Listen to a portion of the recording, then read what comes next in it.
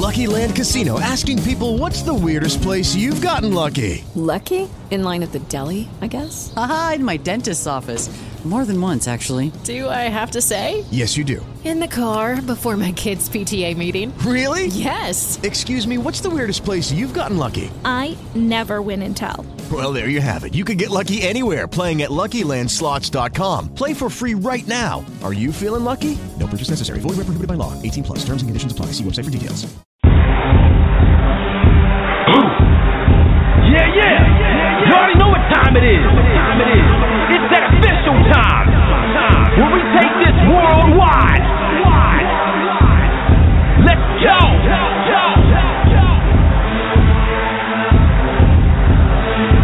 Listen. So now it's time to turn it up. Surf the radio waves as we begin to burn it up. We all up in your area like landscape. Definitely bringing you the Power Slam and Pancakes. It's the mandate that you tune in. It's time to move out so we can move in and recognize that this is no illusion. I'm here to clear the air so that there is no confusion. It all started off in the book of Genesis when Jacob was wrestling with who he thought was his nemesis. And when the man saw he couldn't overpower him, he touched his hip but he really could have devoured him. And from that point then we hear a name change, rearrange the game, so now we gotta change lanes. So I'm here to let you know it's time to listen to the Pancake and Power Slam show. Let's go! Turn it up, it's the Pancake and Power Slam. Turn it up, it's the Pancake and Power Slam. Turn it up, it's the Pancake and Power Slam show. Turn it up, it's the Pancake and Power Slam. Turn it up, it's the Pancake and Power Slam. Turn it up, it's the Pancake and Power Slam show. Turn it up.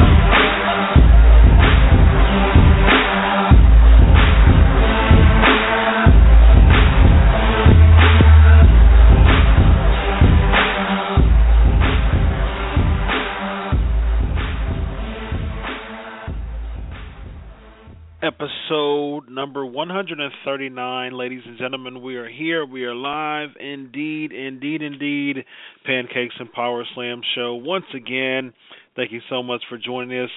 Thank you so much for allowing us to be a part of your evening on this Thanksgiving week. We are live, as always, here on the Pancakes and Power Slam show. And, of course, we have a lot to talk about this week. Of course we have a lot to talk about this week. It happened, ladies and gentlemen. It happened. And so we are going to talk about what that is that happened. And, of course, we're going to talk about Raw that came after what happened. So continue to flood the chat room, continue to flood the social media. Kudos to the Crave Wrestling Facebook page for people continuing to support the Facebook page. Now, continue to follow us at Crave Wrestling on Twitter as well. 347-884-8452 is the number to call live. And we are going to continue to have a whole lot of fun like we do every week. Once again, 347-884-8452 is the number to call live. And we are at 139 episodes of Pancakes and Power Slams. We are strong, continuing to make it strong and have a great time doing it. Special shout out to, of course, the WeAreWrestling.net live stream, as always, and every other person or company that I write for, Bleacher Report, and also WrestlingInc.com, and there's a few others that I write for that I haven't really written for in a while, so it's overdue. What Culture's one that I need to start writing some more stuff for. I have a position there as well, but we're going to have some fun tonight, and I'm really excited about what we're going to have tonight. So without further ado, I'd like to introduce the co-host, as always, the one, the only, Derek. How are you tonight, sir? I'm doing great. How are you doing, Chris? Pancakes and Power Slam, live from the Pancakes and Power Slam studio. This is it. This is episode 139. What? 139 episodes. This is what we do. Yep. This is what, and it's Tuesday night, the best 90 minutes of the week. I mean, granted, 90 minutes is never enough. The new Tuesday Night Titans. This is Pancakes and Powerslams. Chris Featherstone and Derek. Absolutely. Dugan. Speaking of Dugan. Speaking of 139, 140 next week. Be sure to join us next week when we have none other than Moose that are from Ring of Honor. I'm really excited about that. It's going to be a really good time. He's just really one of those rising stars that you just can't, that you have to pay attention to. You have to pay attention to the Moose. Moose is going to pay attention to this guy. I mean, he played pro football, and he transitioned over to pro wrestling, and he's really a rookie in the pro wrestling world. But he has a presence to him, and he's a big guy, almost 300 pounds, but real, built guy, and very agile for his size. And with his Moose chants, many people who watch Ring of Honor can't help but to be a part of the Moose chants and continue to support him. So I'm really excited about Moose and excited about what we're going to witness with Moose in the years to come. So he's going to let us know, his career in the NFL and his aspirations and goals in pro wrestling. So I'm really excited about speaking with Moose, and special shout out to the people from ROH period. The people I've interviewed from ROH so far, Caprice Coleman, and of course Hanson, who had a amazing match with AJ Styles on this recent tapings that ROH gave us this week. It was an amazing match. And Hanson, they're really, I love the fact that they're really giving Hanson some love, and he deserves it. A very agile guy for his size, big guy, but just agile for his size, and does all types of cartwheels and spin kicks and you name it. So continue to check out ROH and Hanson. Like I said, I had a chance to meet him and live, and he's a really good guy. So it's good to interview someone and understand that they're really a good guy. They're not really so enamored by their own quote unquote fame, so to speak, or just enamored by their own presence or notoriety. So that's amazing. And Tyler Rex is like that, man. Tyler Rex is such a cool guy, and we had a chance to converse a lot outside of the interview and catch up with each other. We catch up with each other, and he's just a really, really good guy, and I'm really happy that he's putting his boots back on and doing some indie shows with Kurt Hawkins. So continue to support Tyler Rex. There's a very candid interview that he had on with Wrestling Inc., another place that I write for. A pretty candid interview that he recently had, so check that out. He has started to become the guru of candid interviews, so it's pretty interesting there. But without further ado, let's get to the trivia for tonight. The first trivia question for tonight, and of course I'll give you a chance, Derek, soon. The first trivia question is, what was Torrie Wilson's dad's name? What was Torrie Wilson's dad's name? All right, well, Survivor Series, Derek, let's get into Survivor Series. The pre-show, there were two pre-show matches for Survivor Series, interestingly enough.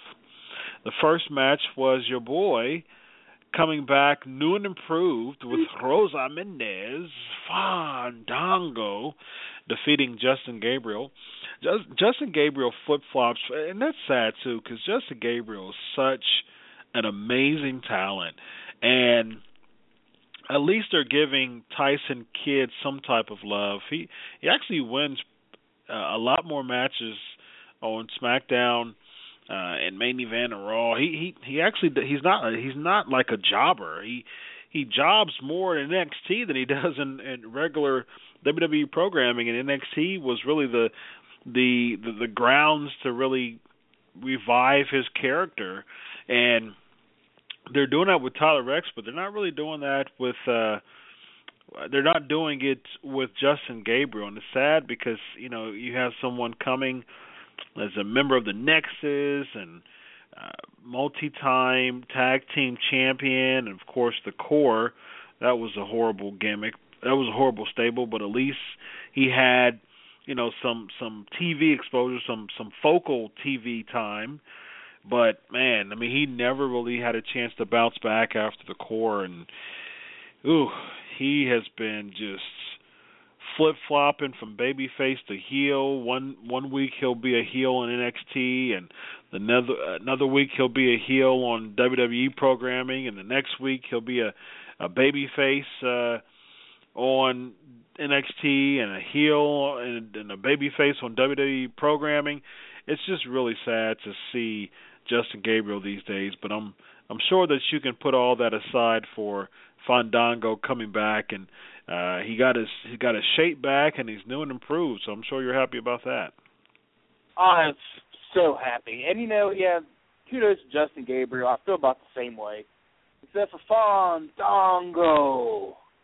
They brought him back, and that's great. And even if it's a Survivor Series pre-show, I mean, they see something that can, they see what I see, and they want him to succeed, whether they use him right or not. I would have clashed with the writing team of WWE when it comes to Fandango. However, he came back. He made a comeback. That's great. I want him to get away from the Divas, though. I don't, especially Rose. I mean, but he's there. I can see him, and that's great. So I want to continue to see that because I really do. I've always seen something in Fandango. I don't know if it's just a swagger or what it is, but, it was good to see him. It was good to see him again on Raw, even though it was a rematch. We'll get to that later. But Fandango gets my props. That was great. That was a great start to a Survivor Series that's go down in the history book. It will certainly go down in the history books, but I don't know about I don't know about it being a great start. I'm okay with the return. I'm okay with the new and improved look. He's got some type of dancing shirt with his gear now, and I get it. I still don't see anything from that though. I don't see anything else coming from his. I don't see anything else coming from this gimmick. I just don't, and we'll see. Because here's the thing with gimmicks coming up like Fandango, it's like it's to the point now where it's like, okay, so what now? You know what I mean? What's next with someone like Fandango? So it's I just don't like it at all. Hopefully we'll see something, but I doubt that we will see something with him at all. So we'll see with that. Next we have Jack Swagger defeating Cesaro in the pre-show. Cesaro, he's another one that is so sad that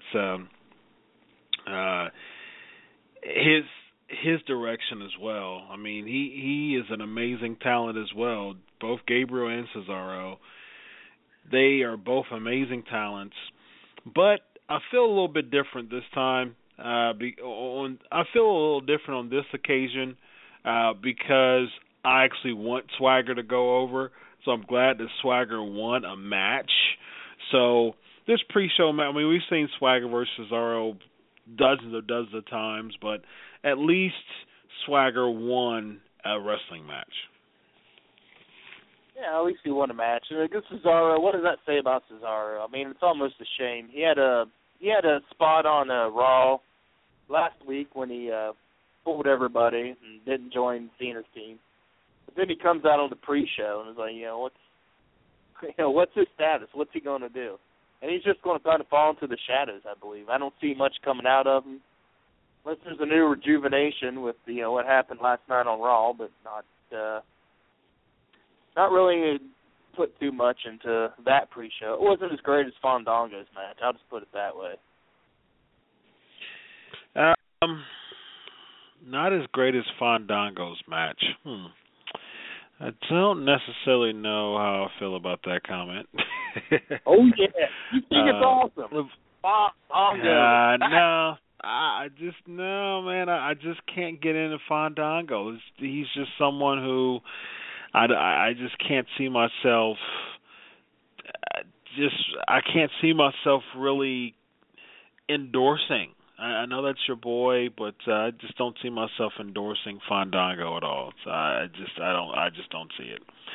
Well, we'll see. We'll see where it goes, but I don't see much coming up from that at all.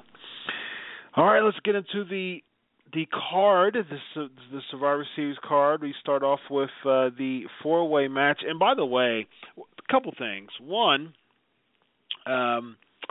I stand corrected. Great American Bash, 1990, I believe. I think it was 90. The question last week was about Vader's debut, and I said Clash of the Champions, but the correct answer is indeed Great American Bash. I think you said something like I think you said something like Halloween Havoc. But yes, Great American Bash. He went against Tom Zink. I do remember that he went against Tom Zink. So, yep, we'll see where that goes. We got a tweet here that's the New Day debuted over at SmackDown. So and they were clapping and getting the crowd into it. So we'll see where that goes. I don't know where exactly that's going to go at all, but the New Day I'm they have matching gear, so maybe that'll help them. I'm not quite sure, but I'm not going to turn my back on the thought. I'm hoping that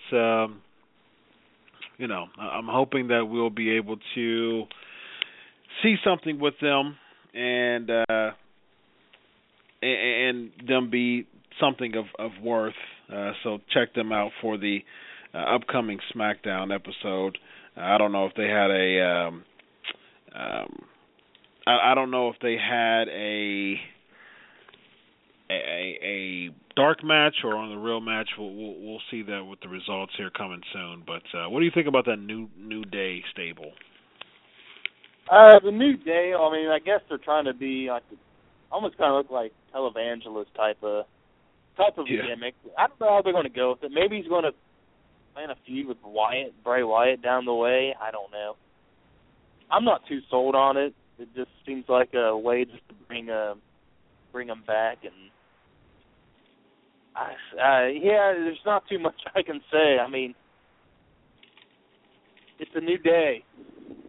It's a new day in the WWE. So, I mean, good for him. I mean, bring him back because they need to do something with him. I mean, he was relevant back. He had the IC championship belt. I mean, for crying out loud, the guys, you got to do something with him.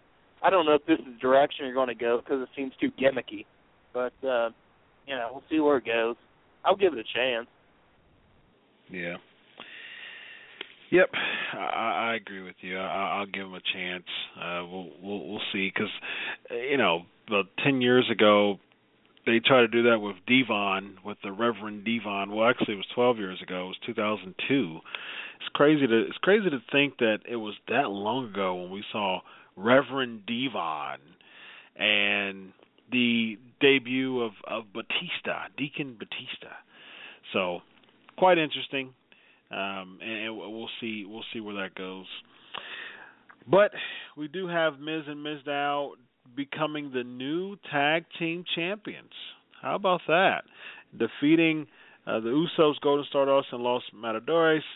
And real quick, like I was about to say, I think the past 3 months, 2 or 3 pay-per-views at least, I had undefeated streaks with my predictions.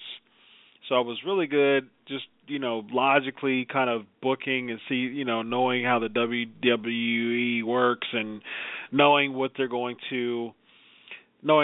to book and the logic within their booking. I got them right. I think it was the past 3 months. But Survivor Series, not so much. I got a whole bunch of them wrong. And the good thing about it is I'm glad I did, because it was a lot better than I thought. You and I both. I mean, I think we pretty much agreed on the whole card as far as what was going to happen. You had the Mizdows win. I'm pretty sure we believed the Authority was going to win the total outcome. Yeah, we had the Authority. Yep, we had Golden Stardust for this one. Yeah, we did. So, yeah, okay. Mm-hmm. But that's great. I mean, that's good, because that just shows how unpredictable the WWE can be when they want to be. And that just makes the spontaneity of wrestling that much interesting and great. So, yep. Good. Exactly. Toward the closer to the match, I said Miz and Mizdow was going to win. I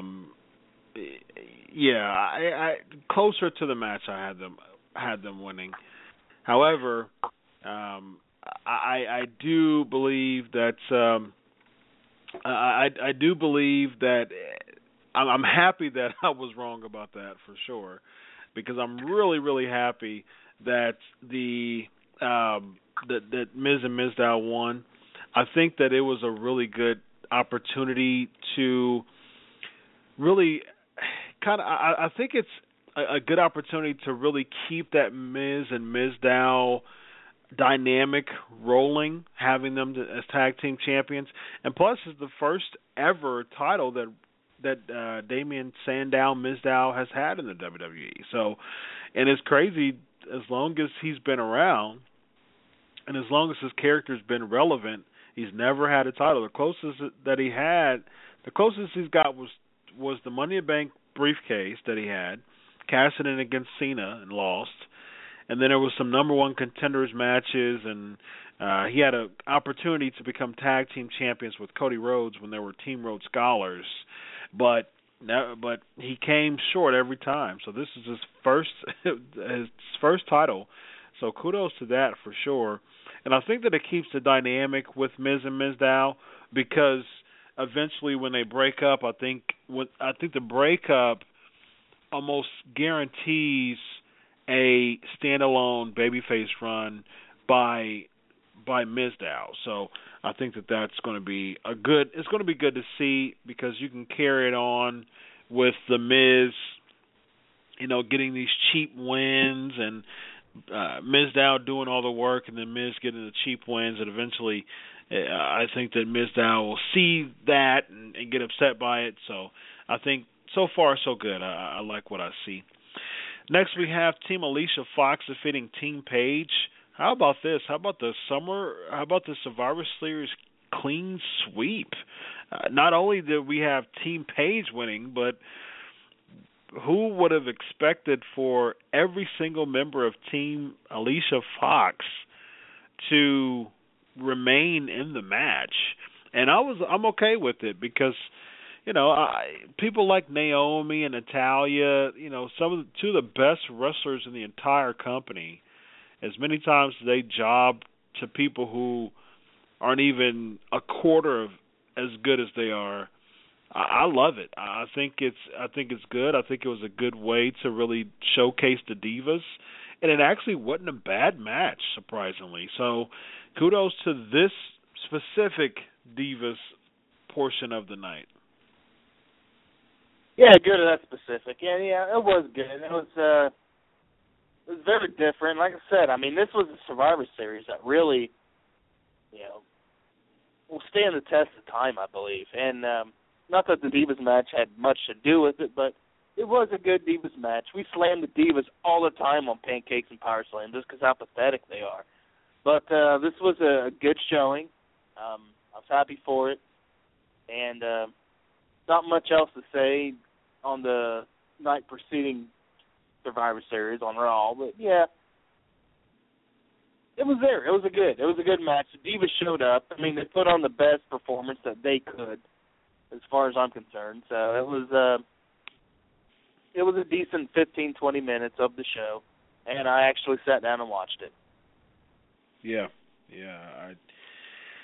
I'll give you that too. That I was actually interested in it because people call it the bathroom break match, but actually it actually was a bathroom break match initially, but eventually, it was like, wow, they're actually doing something with this, and there's actually, a good amount of competition, a good amount of competitive nature within the match. So yeah, I'll give that. Absolutely, I 100% agree. It was a lot better than expected. What wasn't better than expected was the next match, which was Bray Wyatt against Dean Ambrose, and we did call this one right. We did think it was going to be a screwy finish, which it was, and I just don't understand what. This is what really, really ticked me off. You have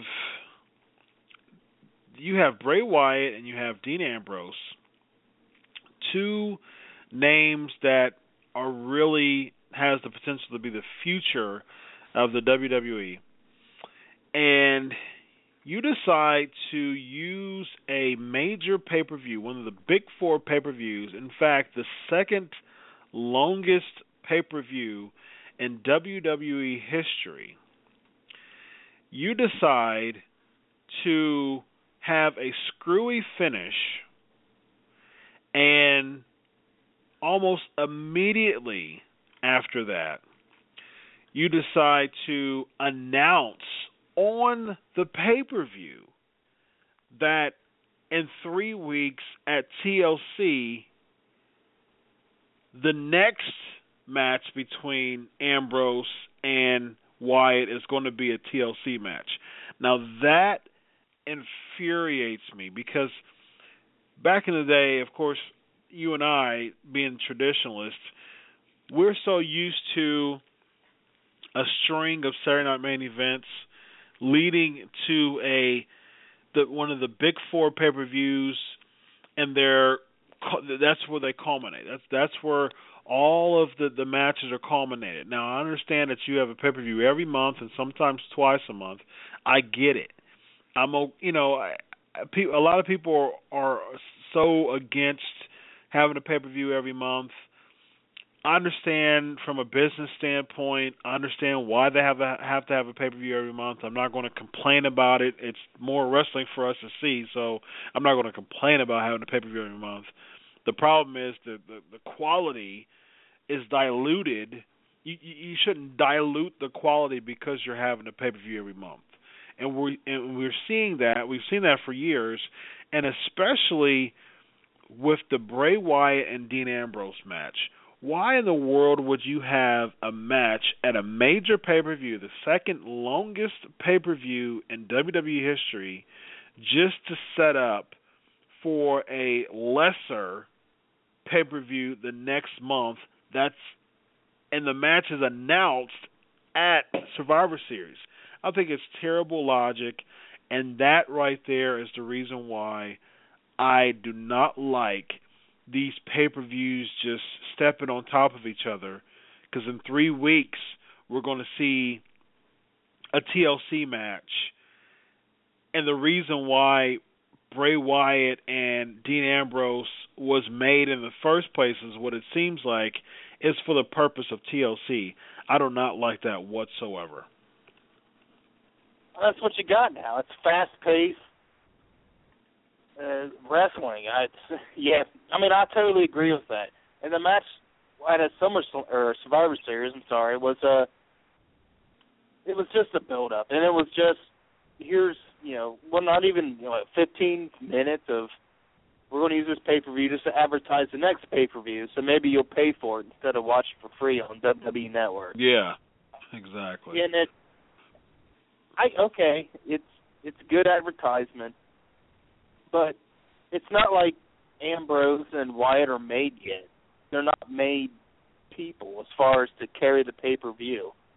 And just to make that something, there's got to be more to it. There's got to be something else there at TLC than just their rematch, because, frankly, the first match was, I enjoy to watch them perform. I like to see it.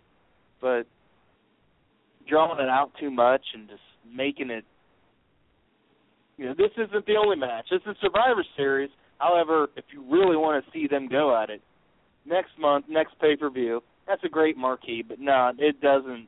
For me, a traditionalist, I kind of felt like, what was the point of this match other than just to set up the next match? And, that is wrestling, but, again, it doesn't.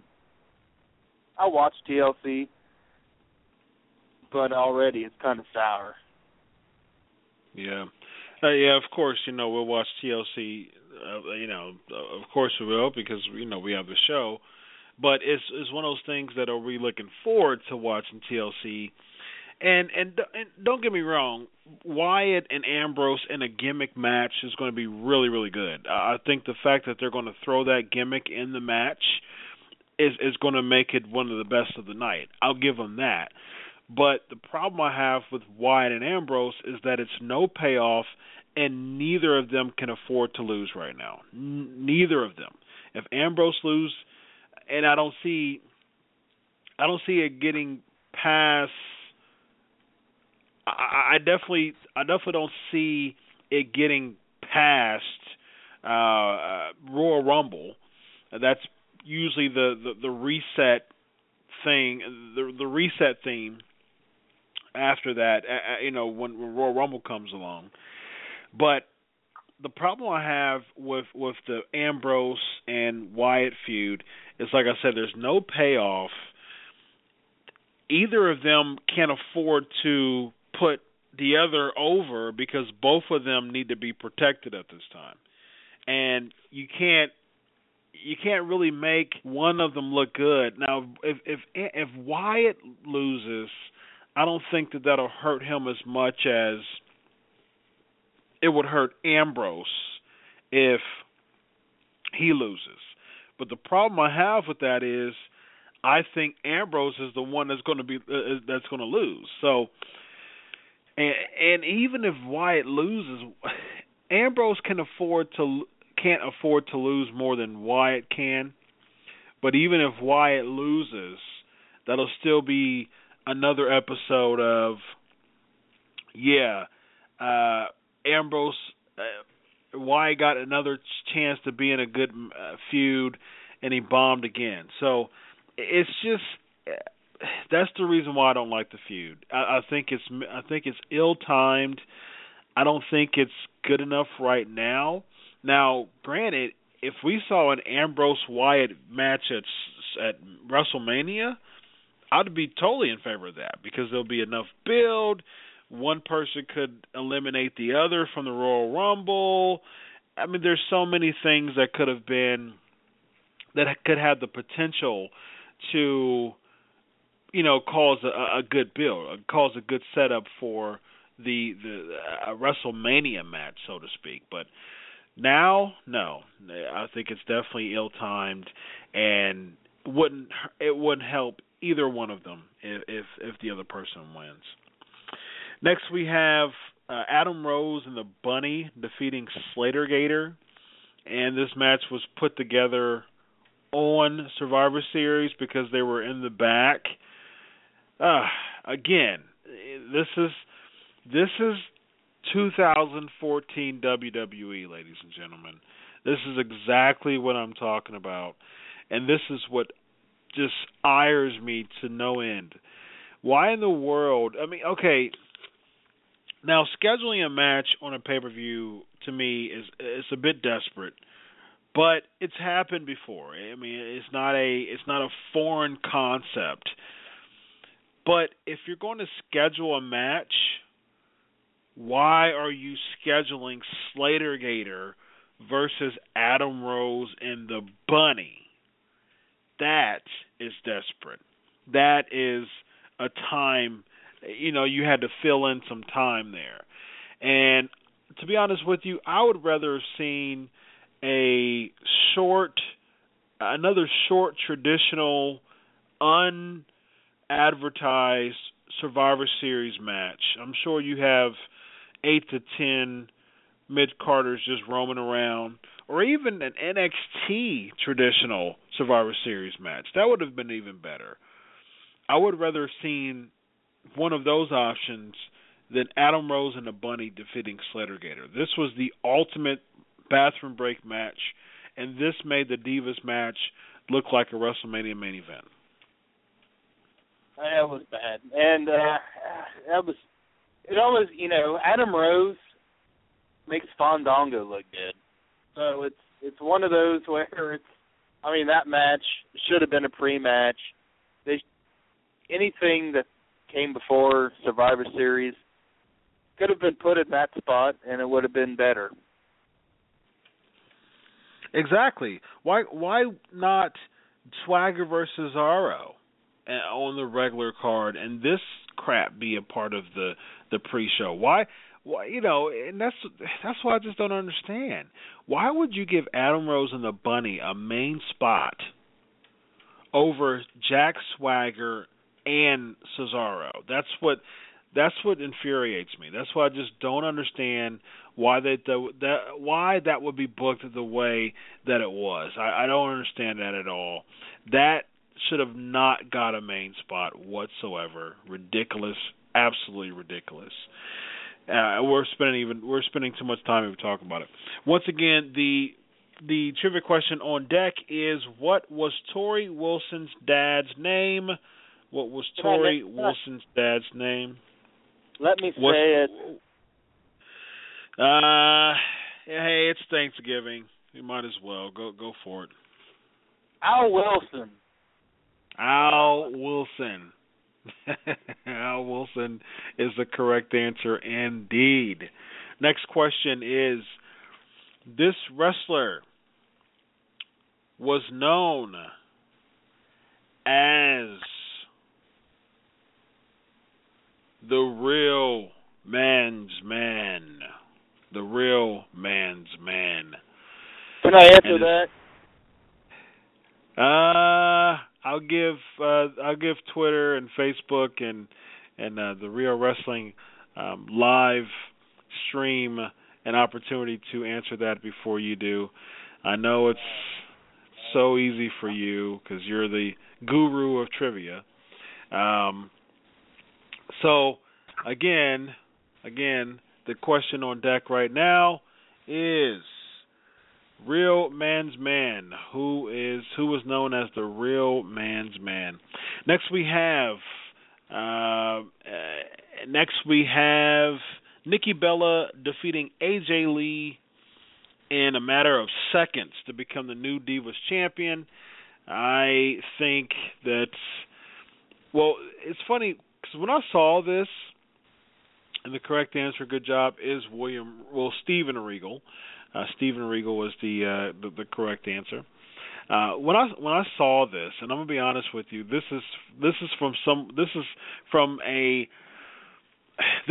vantage point of someone who is a journalist who knows a lot of backstage things, who writes for big websites, and knows a lot of backstage things. as far as what's going to happen and who's supposed to go out at this time and when this person contracts up or want to release. And when I saw this, I immediately thought, okay, so this must be AJ Lee's way out. And there was some talk about her wanting out of her contract. I don't know, of course those are just speculative, but I do think that it's been, and I've said this on the show many times, there's been a countless amount of times where you just saw that AJ Lee her heart wasn't in it. When she had her first Divas Championship run, you could tell that her heart was really in the product. But I think that she's been CM Punkized for a little bit too long, and you can tell that her heart isn't in it as much as it was before. And she's still good in the ring, don't get me wrong. And the booking hasn't been very exciting, but to squash her and to have a squash finish for the sake of Nikki Bella winning the Divas Championship, not only was it anticlimactic, but it just spat on the face of everything that AJ Lee has done this year as far as really helping Paige and giving her the and having a good feud with Paige. It just spat on the face of that. And then for Brie Bella to give her the similar AJ Lee to Daniel Bryan WrestleMania kiss, and now what does that make Nikki a heel now because she was kind of smirking with does that make Brie a heel now because she was smirking with Nikki? But we saw that Nikki still kind of shoved her behind her. So it's just so convoluted to me. There's nothing smooth about this. There's nothing smooth about this at all. It just doesn't make any sense at all. And I'm not, Nikki Bella becoming the Divas champion that's not the issue to me, because she's been Divas champ before. Well, she's been Women's champ, and her name is popular enough to become Women's champion. She's actually improved very well in the ring. So I'm not opposed to Nikki Bella winning the Divas Championship. The problem I have is the fashion that it was done. Is it a matter of AJ Lee out wrestling Nikki? Is it a matter of giving her the CM punishment? Hashtag CM punishment. And I think it's one of those. It seems like it's one of those. Maybe it's the WWE saying, okay, if you went out of your contract, this is what you're going to get on your way out. It seems like it has to be one of those options, because I just don't see why they would decide to squash her the way that they did. And it's reported with Brian Alvarez of Wrestling Observer that it was supposed to be shorter than what it was. It was supposed to be I think like a 20-second match, and it was a little bit longer because it did the kiss and everything. But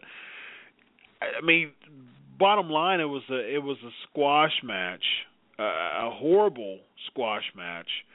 And so it's sadly it's very, very interesting why they would do something like that.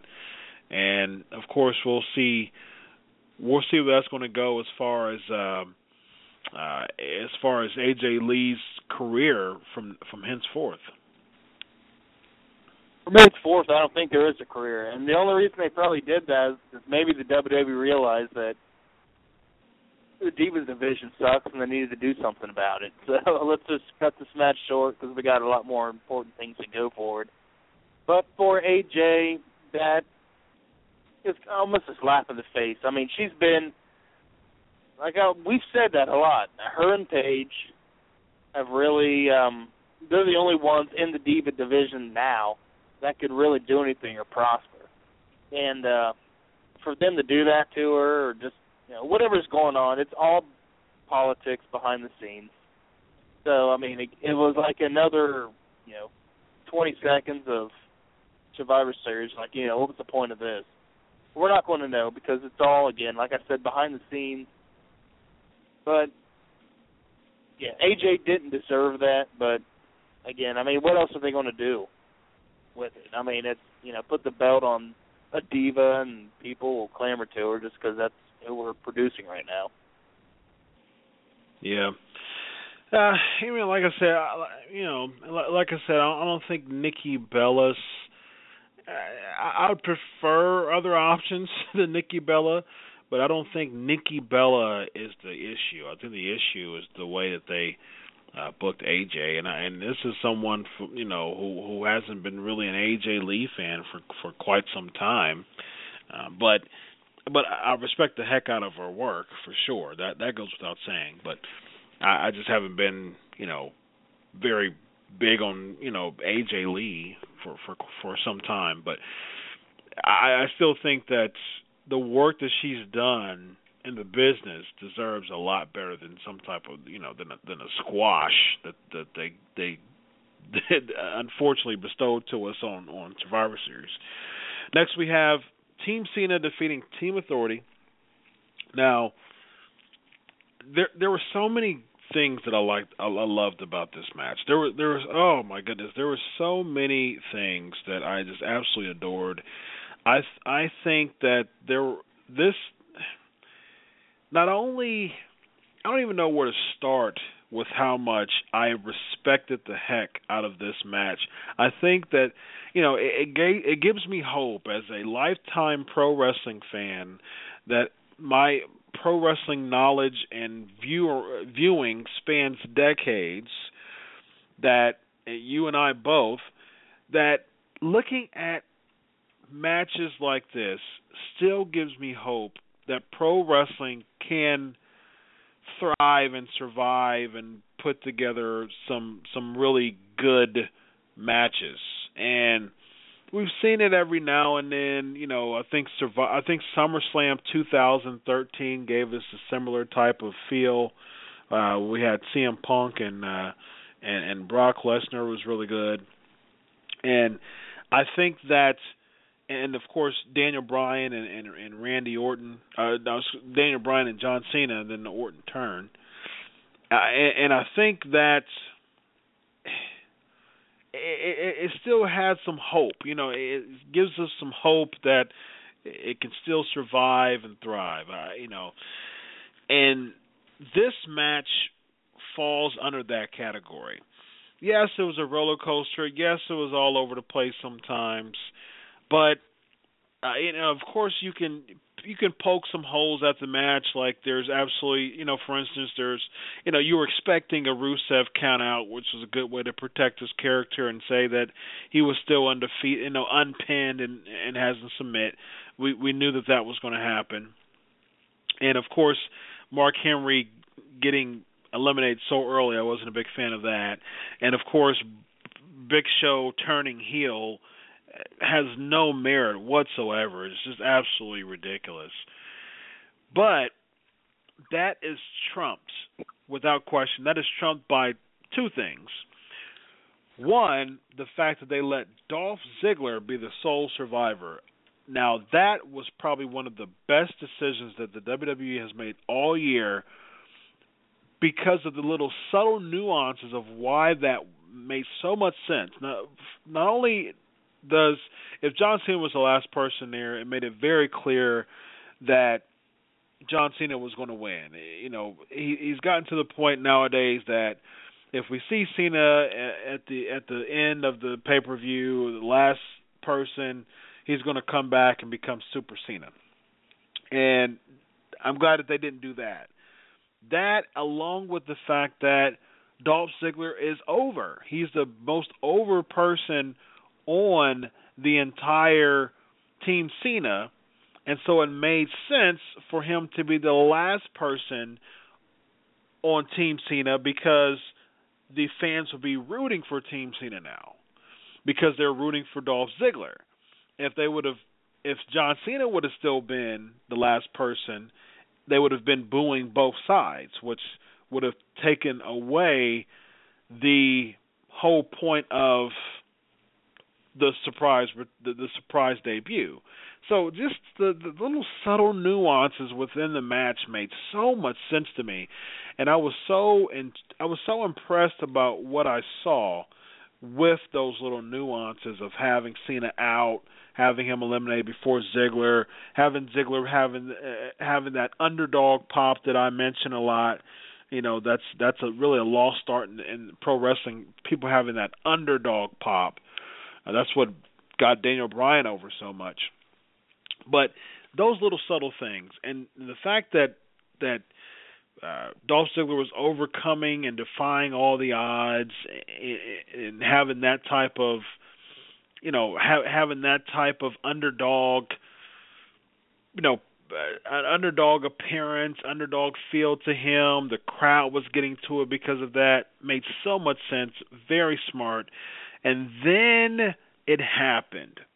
Everybody knows 139 episodes, 2.5 years this show has been on, that I am a huge Sting mark. He's my all-time favorite wrestler ever since I was a little kid. I've never had another number one wrestler other than Sting. I grew up watching Sting in the NWA, and I've always been a huge Sting mark. And the guy's 55 years old. He was born in March of 1959. I believe it was March 20th, 1959. 5 years old. And of course, me writing, I hear people say, "Oh, we don't want to see Sting back. He's old. He's too old. He's too old. We don't want to see Sting in the WWE." But every time I would hear people say that, I would say, okay, well, you watch and see. When he comes back, when he debuts, when he steps foot, you're going to be suspended in the moment, and you're going to mark out just like everybody else is. And that's what happened. The crowd went bananas. It was absolutely amazing. The debut couldn't have happened any better to me. I think Triple H is the perfect person to debut against. Of course, Sting Taker is, that's going to be the dream match, and people are going to talk about it so much. But Triple H is in phenomenal shape. He got himself back into really, really good shape. And Sting Taker, I think the ship has sailed. I mean, sadly, because we're just going to be talking about it until, we can't talk about it anymore. But I think Sting and Triple H is a much better feud. And even if Sting wrestles more than one match, even if Sting wrestles Triple H at Royal Rumble to set him up for Taker at Mania, possibly. However, wrestling against Triple H is perfect for Sting because Triple H is in a lot better shape and a lot better condition to, carry, not carry Sting, but kind of be that person in the match that, it's sad for me to say, for lack of better terms, kind of take the reins of the match, so to speak, because Sting is 55. Granted, he can get himself back into really good shape like he did a few years back for Bound for Glory in his match against Kurt Angle. He got himself into really, really good shape again, so it's possible he can do it. Granted, you have a 55-year-old body, so you still have limitations, and by the time Mania comes, he'll be 56. So, I still think that with Triple H being the person that Sting goes against is a really good. It's a really good idea. It's a really good concept because Triple H still has the stamina. He still has the ability to put on a good match, as we've seen with him and Daniel Bryan. So I prefer the Sting and Triple H feud as far as a good wrestling match goes. I prefer that. Sting and Taker, you can have all the theatrics that comes with it. It's, it makes sense. Well, but that's not going. That match isn't really going to put Sting on the WWE radar as far as getting some. Sting needs to go over at least once. His first and last match shouldn't be at WrestleMania to put Taker over. I'd rather for him not to wrestle at all, just to come and put Taker over, especially if he's going to be inducted in the Hall of Fame. 2015, the two top people right now is either Savage or Sting, and as me being a Sting mark, I would prefer Sting to take that 2016 slot and let Savage take it because all of his contributions in the WWE. But just at least give Sting an opportunity to go over Triple H before he gets fed to Taker. That's the only thing that I'm saying. And the fact that he came, just everything about that. The moment was just soaked up like a wet sponge. The crowd in St. Louis went bananas. They were chanting, "This is awesome," not because of the competition, because they were just the stare down. They were just really just soaking in the moment, and that is wrestling. That is what pro wrestling should be like. That reminds me of Hogan and Andre at WrestleMania 3. That the first few minutes of their match, there wasn't going to be a clinic by any stretch. However, the very fact that they were they were in the Pontiac Silverdome, 90,000 people. They did the stare down, the irresistible force against the immovable object. Gorilla Monsoon is just really rowing the crowd and getting everybody, pumped, who's watching at home. And they're staring each other down. You're suspending the moment. You're soaking it in. You're eating up every single second of that. And we saw that with Sting and Triple H, and that's what made it so amazing to me. And we saw a Scorpion Death Drop, which the fans popped when he did that, and just everything about that was just absolutely amazing to me. That was an amazing ending to Survivor Series, and I'm not a Sting mark. I never was. You know that. Pancakes and Powerslams know that. But I always knew who Sting was. I knew his relevance, or I knew what he meant to wrestling, and he's great. I read about him in magazines. I didn't have cable in the day. I didn't get to see WCW and NWA. But I actually, for my own credit, I did have a Sting action figure when I was a kid. You had the WWE action figures, and you had the Sting, or the WCW. WWE action figures had more movement. They had, spring action punches and stuff, and the WCW figures didn't. However, I did get a Sting. And I was so happy to see him come out because I know, again, I'm not a Sting mark. He's not my top 5, 10 wrestlers of all time. But he always has this special mark that I can't deny what the guy has done. And he needs to be in the WWE. He needs to be recognized by them, by wrestling, period. The guy he's defeated Ric Flair. In Ric Flair's heyday, him and Flair just went at it like, it was like nachos and cheese. It was just so perfect. You can't deny who Sting is, no matter what. And I was so happy. You won't have these moments. That was probably one of the best moments you have in wrestling. Who else can come into the WWE and make a presence like that? I don't think there's anybody else that can do that. But Sting did that. He did it. It was beautiful. It was absolutely, I marked out. I was excited. I was happy to see that because, again, I know who Sting is. For him to come into the WWE, which he's never been before, that stare down with Triple H just said everything. And if him and Triple H, wrestle in the future, they need to do that. That has to be something on the priority list. With him and Undertaker, again, that ship has sailed. I don't know if the Undertaker's going to come back. If it does, I want to see a legitimate match that Sting can be in to steal the show because I know he can do it. And it's something for me that was amazing. And it was something, I can't believe I'm talking like this about Sting because that's just not my nature. But I am. And Pancakes and Powerslams, that was absolutely wonderful. 347-884-8452. Tell us your favorite Sting moments. What did you think about that? I mean, we want to know. This is what we do. I was amazed. I'm not a Sting guy, but I want to see him come out again. I want to see that. I want him to be in the WWE Universe the way he should be, the way he deserves to be. And I was just so floored by it, and it was great. I expected it to happen. I was hoping everybody knew he was going to be coming out sometime soon. He came out on Survivor Series. That was Survivor Series.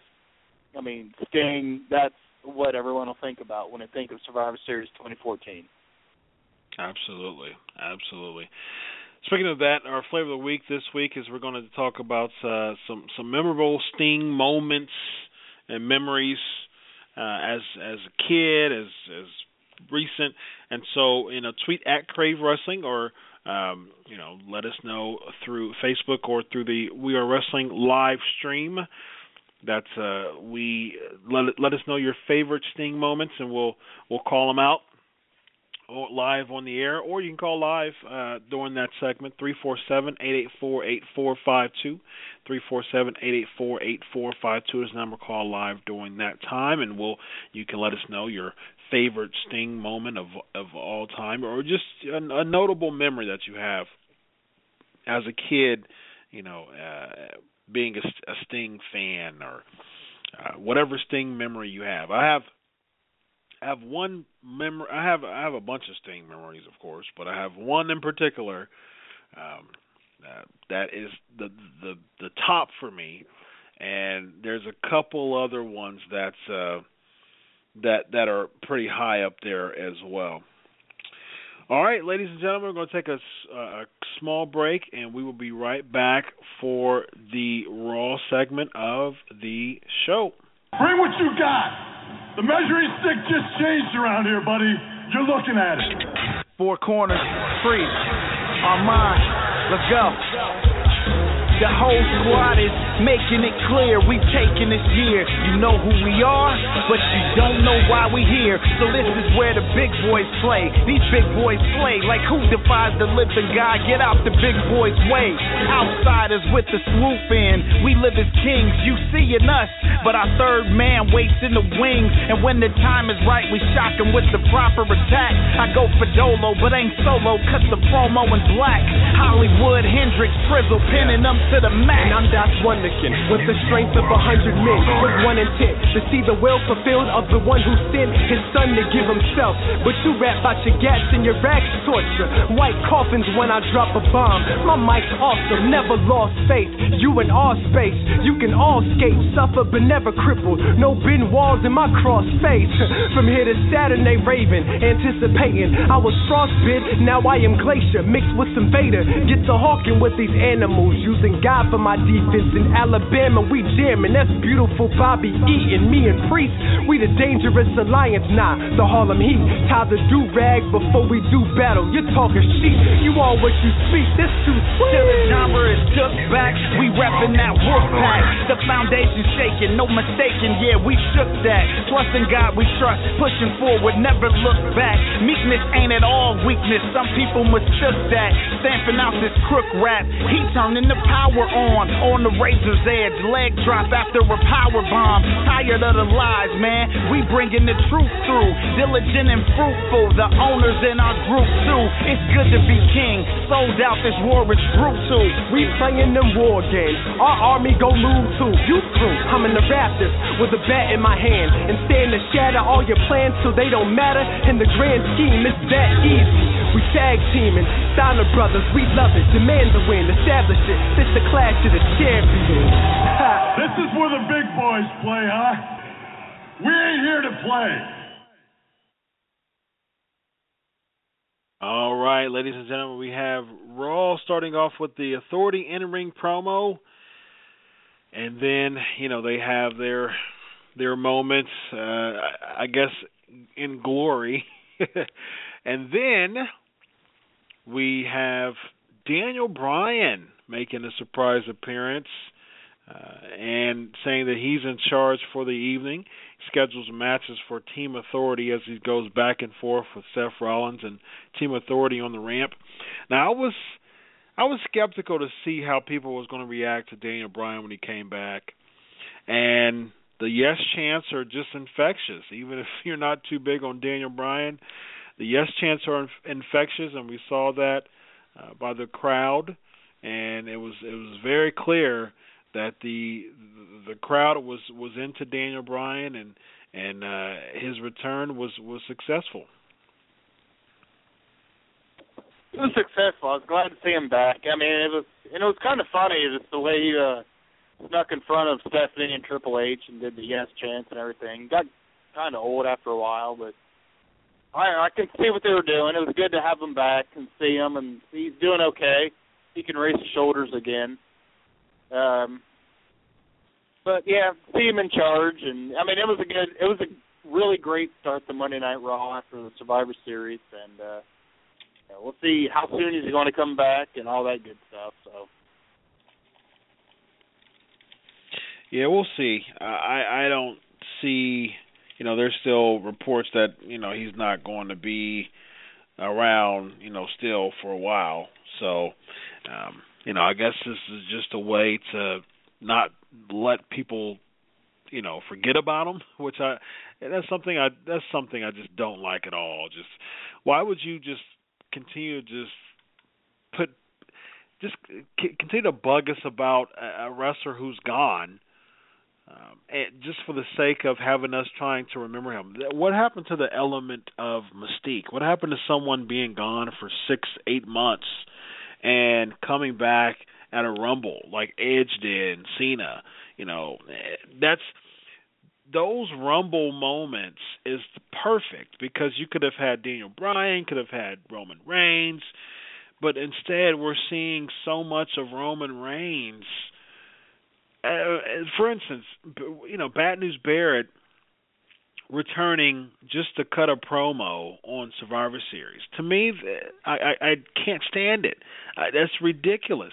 Why don't you protect the mystique of characters and have them have the crowd be much more surprised? Like, for instance, when Jericho came back at the Royal Rumble, that was perfect, because Dolph Ziggler was a heel. He was talking about, he was number one person who came out. He was the number one entrant.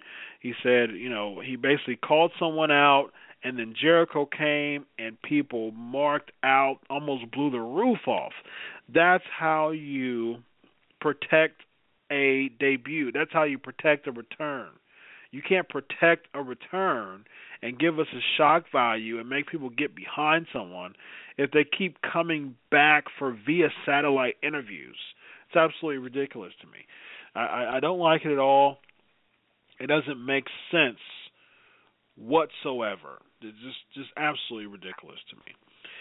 Next we have Ryback, the big guy, defeating Mark Henry. And this was a match that they had last year, and Ryback kept saying, 2 years.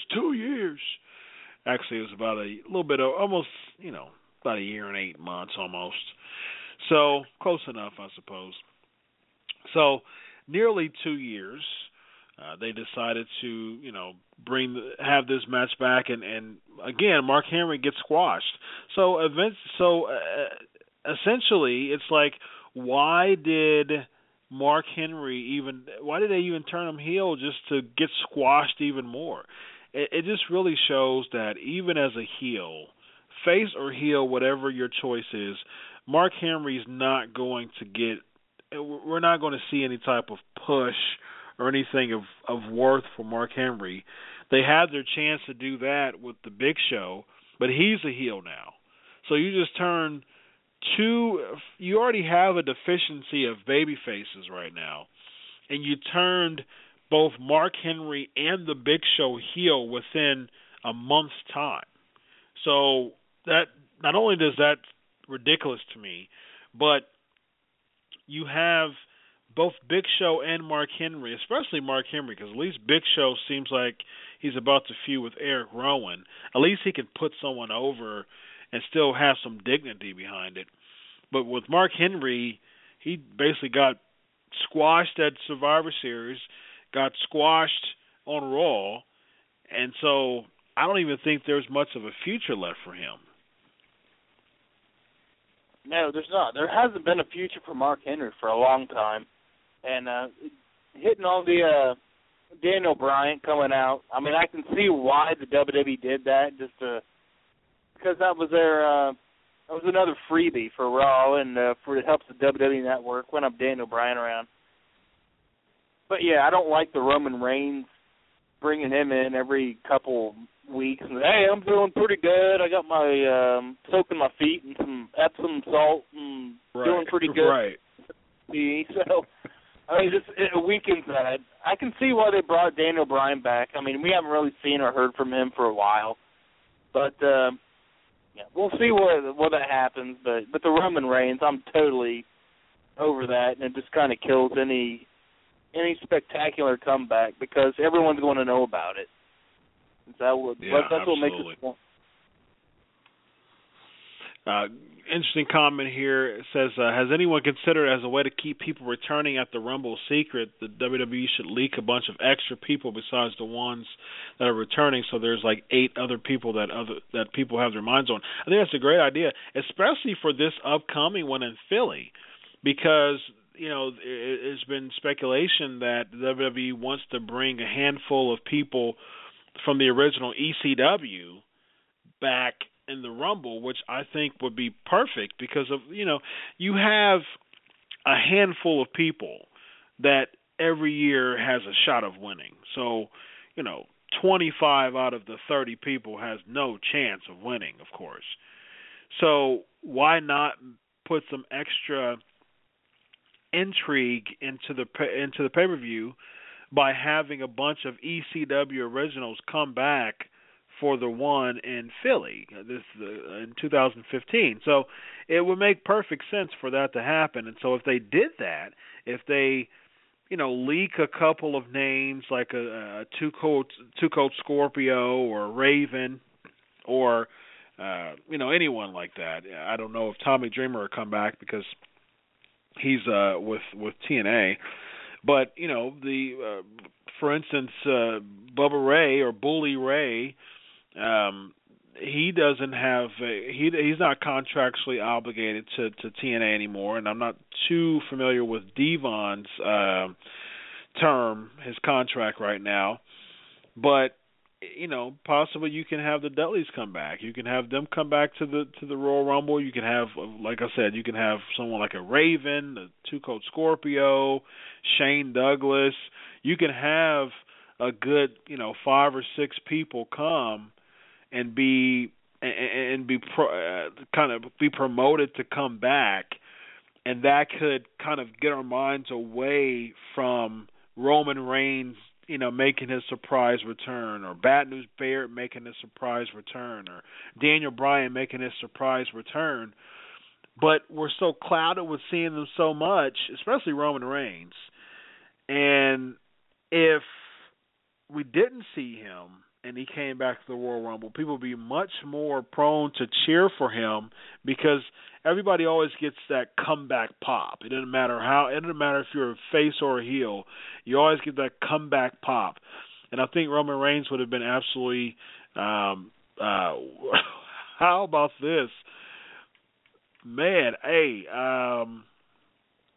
we just got an amazing pick 99. Please, I'm gonna go ahead and put my email here on this stream. I'm breaking kayfabe here real quick, but I really want this guy to send me this here so I can write some type of article about it. But we just had, if you're watching, if you're listening to this via the anywhere outside of the WeAreWrestling.net live stream, or if you catch this another time on iTunes, there's one of the listeners gave me every single Big Show face and heel turn on the comment board. That is, how about that? That's absolutely amazing. I don't know. I don't know how that came or what source that's from, but it looks pretty legitimate because it's very, very lengthy. So after the show, I'm gonna look at that and probably dialogue a little bit. But yeah, I think that was absolutely amazing. So kudos to that. Every single Big Show face and heel turn. It goes to show the very fact that it's that lengthy, and I'm seeing dates all the time. I see March 25th and then back to March 25th of 99. Wow. January 99, February, March, July, October of 99 was his different face and heel turns. So he turned face and heel 5 times in 1 year. That is just absolutely ridiculous to me. Another comment said they should bring back all the Dudleys. Yeah, I think so. But I think Big Dick Dudley is. I think he passed away though, unfortunately. But yeah. So next we have on the show, real quick, we have Ambrose defeating Harper by DQ. Ambrose giving dirty deeds on the table to Harper, and then it pulls out ladders and tables, and then gets attacked by Bray Wyatt. Just more build with their match. I still don't see much going on with them two. Yeah, I don't see much going on. Just like you said, there's no payoff. Nobody's going to benefit from this. I mean, if they do, then great. I mean, orchestrate it to where you can totally blow our minds. It's not going to happen. And state of the WWE right now, it's just, I think everyone's up in arms. What are we going to do? What are we going to do?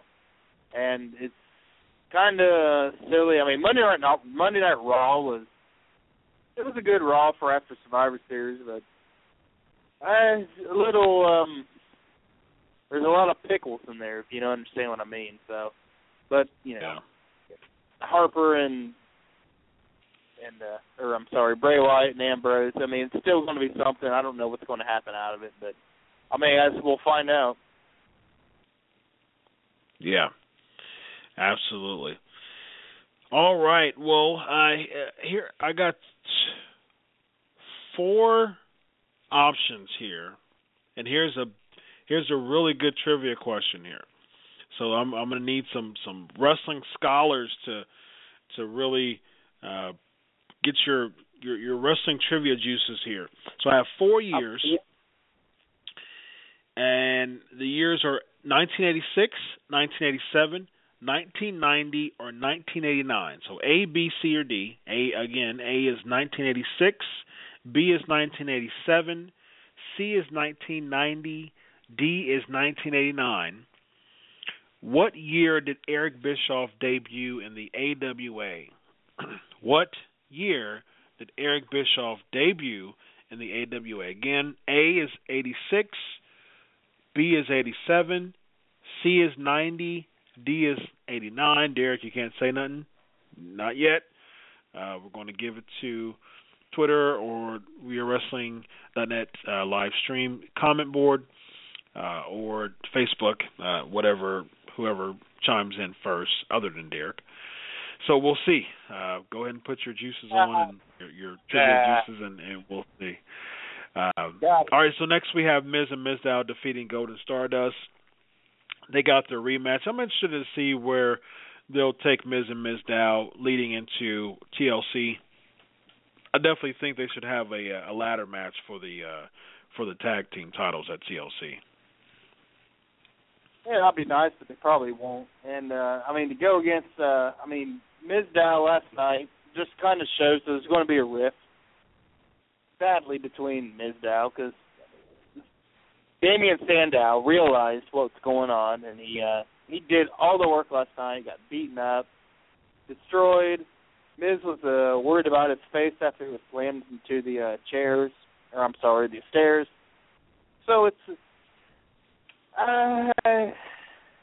We're going to see something. It's great. I hope it benefits Sandow the way that it should, just for the way that he's been. I mean, he's been absolutely awesome. I love Golden Stardust, but it comes down to it. I mean, I want Damon Sandow to get his due for how much he's made wrestling enjoyable and Monday Night Raw and WWE period enjoyable for us. So. Yeah, absolutely. So we got an answer. We got an answer right now of 1987. So that is B, and that is correct. Great job. 1987 is when he debuted in AWA. So good job. I like that. I like to see some wrestling connoisseurs. I absolutely love it. Some wrestling mavens, so to speak.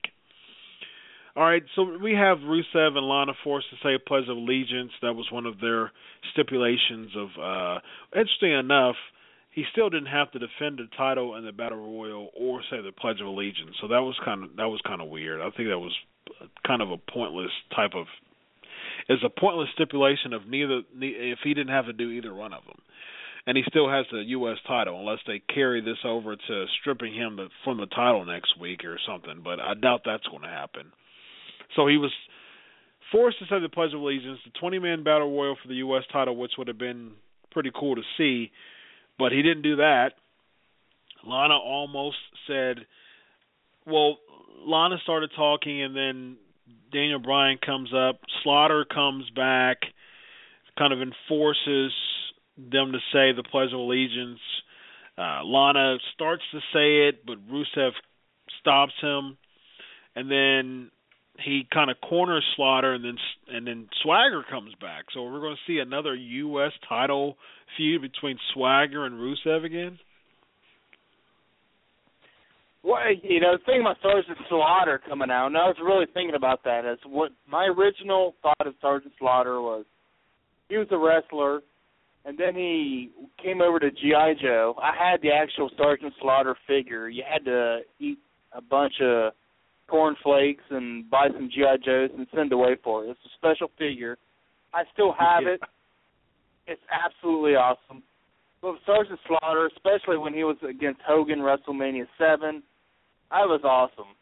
Then you think about when he was with DX, used to toy with him and play with him, and they'd have their little windshield wiper blades on, and just so he wouldn't spit in their face. And then last night, just kind of, wow, he's lost weight. He doesn't look that great. But that was kind of a throwaway part in Raw. It didn't have anything. I was waiting for everyone from the back to jump out and say, okay, well, you didn't say the Pledge of Allegiance, so you have to fight all these people in this open battle. That didn't happen. So Daniel Bryan didn't really fulfill his promise. He didn't.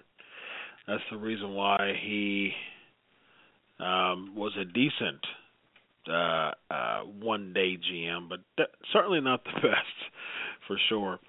Then we have Fandango defeating Justin Gabriel again, yada, yada, yada. Big Show cuts an in-ring promo, and then that's when Eric Rowan comes out. So that should be actually an interesting feud, I will say that. Brie Bella defeating AJ, then Adam Rose and the Bunny losing his Tyson Kidd and Natalya. That's absolutely ridiculous to me. Cena and Ziggler defeating Rollins, Mercury, and Noble. And then we see the return of the anonymous general manager. Oh, my goodness. I am totally not okay with this. It bombed once. Why in the world would you want to bring it back? Because they don't know what to do from this point on. They don't want to have Sting on too much for whatever reason. I mean, I'd like to see Sting every week. That'd be okay. I would. I certainly would not. No, don't kill his mystique like that. You wouldn't do it, though. They would not kill his mystique because he'd just come out in his garb and just say this, that, and the other thing. It would not hurt his mystique. But what are they going to do? What else are they going to do? Bring back Stone Cold, bring back Mick Foley, The Rock? Not going to happen. I would be okay with I'd be okay with Foley. I mean, but just don't bring Sting. Sergeant Slaughter's 66 years old, by the way, so that's pretty why the reason why it didn't look too well as far as his aging is concerned. But yeah, I mean, just if you bring back Sting every week, that would just totally kill his mystique for sure. That's horrible. And because you just don't want to see him. You don't want to overkill someone like that. It's like bringing Taker back every week. It's just Sting and Taker is just a class of their own. You just don't want to overkill their gimmick. If he comes back every week, it better be like. No, I don't think it's a good idea. I mean, you just don't want to bring him back every week. You want to pick and choose, where you want to bring him back. So, but the Anonymous Raw GM is absolutely horrible, and Cyber Monday's next week, so we'll see, what they'll do with that. But real quick, we got to go on the flavor of the week. Only got a few minutes left, and I want to talk some Sting. Here we go. It is now time for the flavor of the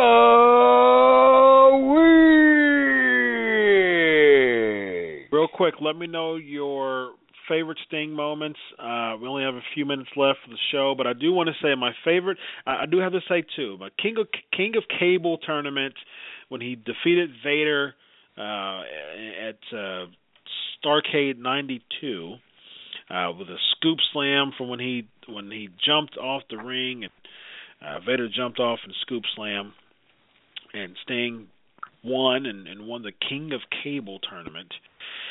And then, of course, the number one Sting moment of all time is Great American Bash 1990. He defeats Ric Flair and wins his first NWA World Heavyweight Championship. And I thought that was absolutely amazing. I marked out I was a kid. I wasn't a little kid, but I was a kid at the time. And I marked out. And I was just absolutely amazed about this larger-than-life guy, man called Sting.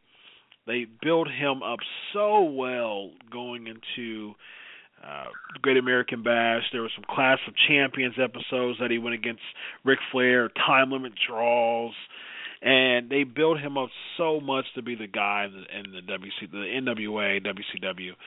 And I was just so intrigued by what I saw, and that was absolutely my favorite moment of all time. And, of course, Starrcade '97 when he defeated Hulk Hogan coming back from his Crow gimmick, his first match back, and that was absolutely memorable as well. So thank you so much do you have anything real quick, Derek?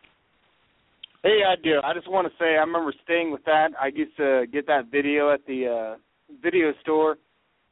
That was a lot of fun when he won Great American Bash. I remember when Barry Windham, I think, dressed up as Sting to fuel something going on. I think it was Halloween Havoc, where he dressed up as Sting, came down, and did some dirty work. But anyway. Sure did. 347-84. Thank you. Thank you. Yeah, that's the number to call. That's the number to call next week. 347-884-8452. Thank you so much for continuing to support us through all the social media venues, avenues. Thank you so much for listening to this show. Until next week, we'll have some more fun. Episode 140. Be sure to catch Moose. Until then, have a happy Thanksgiving. Enjoy your week of wrestling, and God bless. Goodbye. Lucky Land Casino, asking people, what's the weirdest place you've gotten lucky? Lucky? In line at the deli, I guess? Aha, in my dentist's office. More than once, actually. Do I have to say? Yes, you do. In the car before my kids' PTA meeting. Really? Yes. Excuse me, what's the weirdest place you've gotten lucky? I never win and tell. Well, there you have it. You can get lucky anywhere, playing at LuckyLandSlots.com. Play for free right now. Are you feeling lucky? No purchase necessary. Void where prohibited by law. 18+. Terms and conditions apply. See website for details.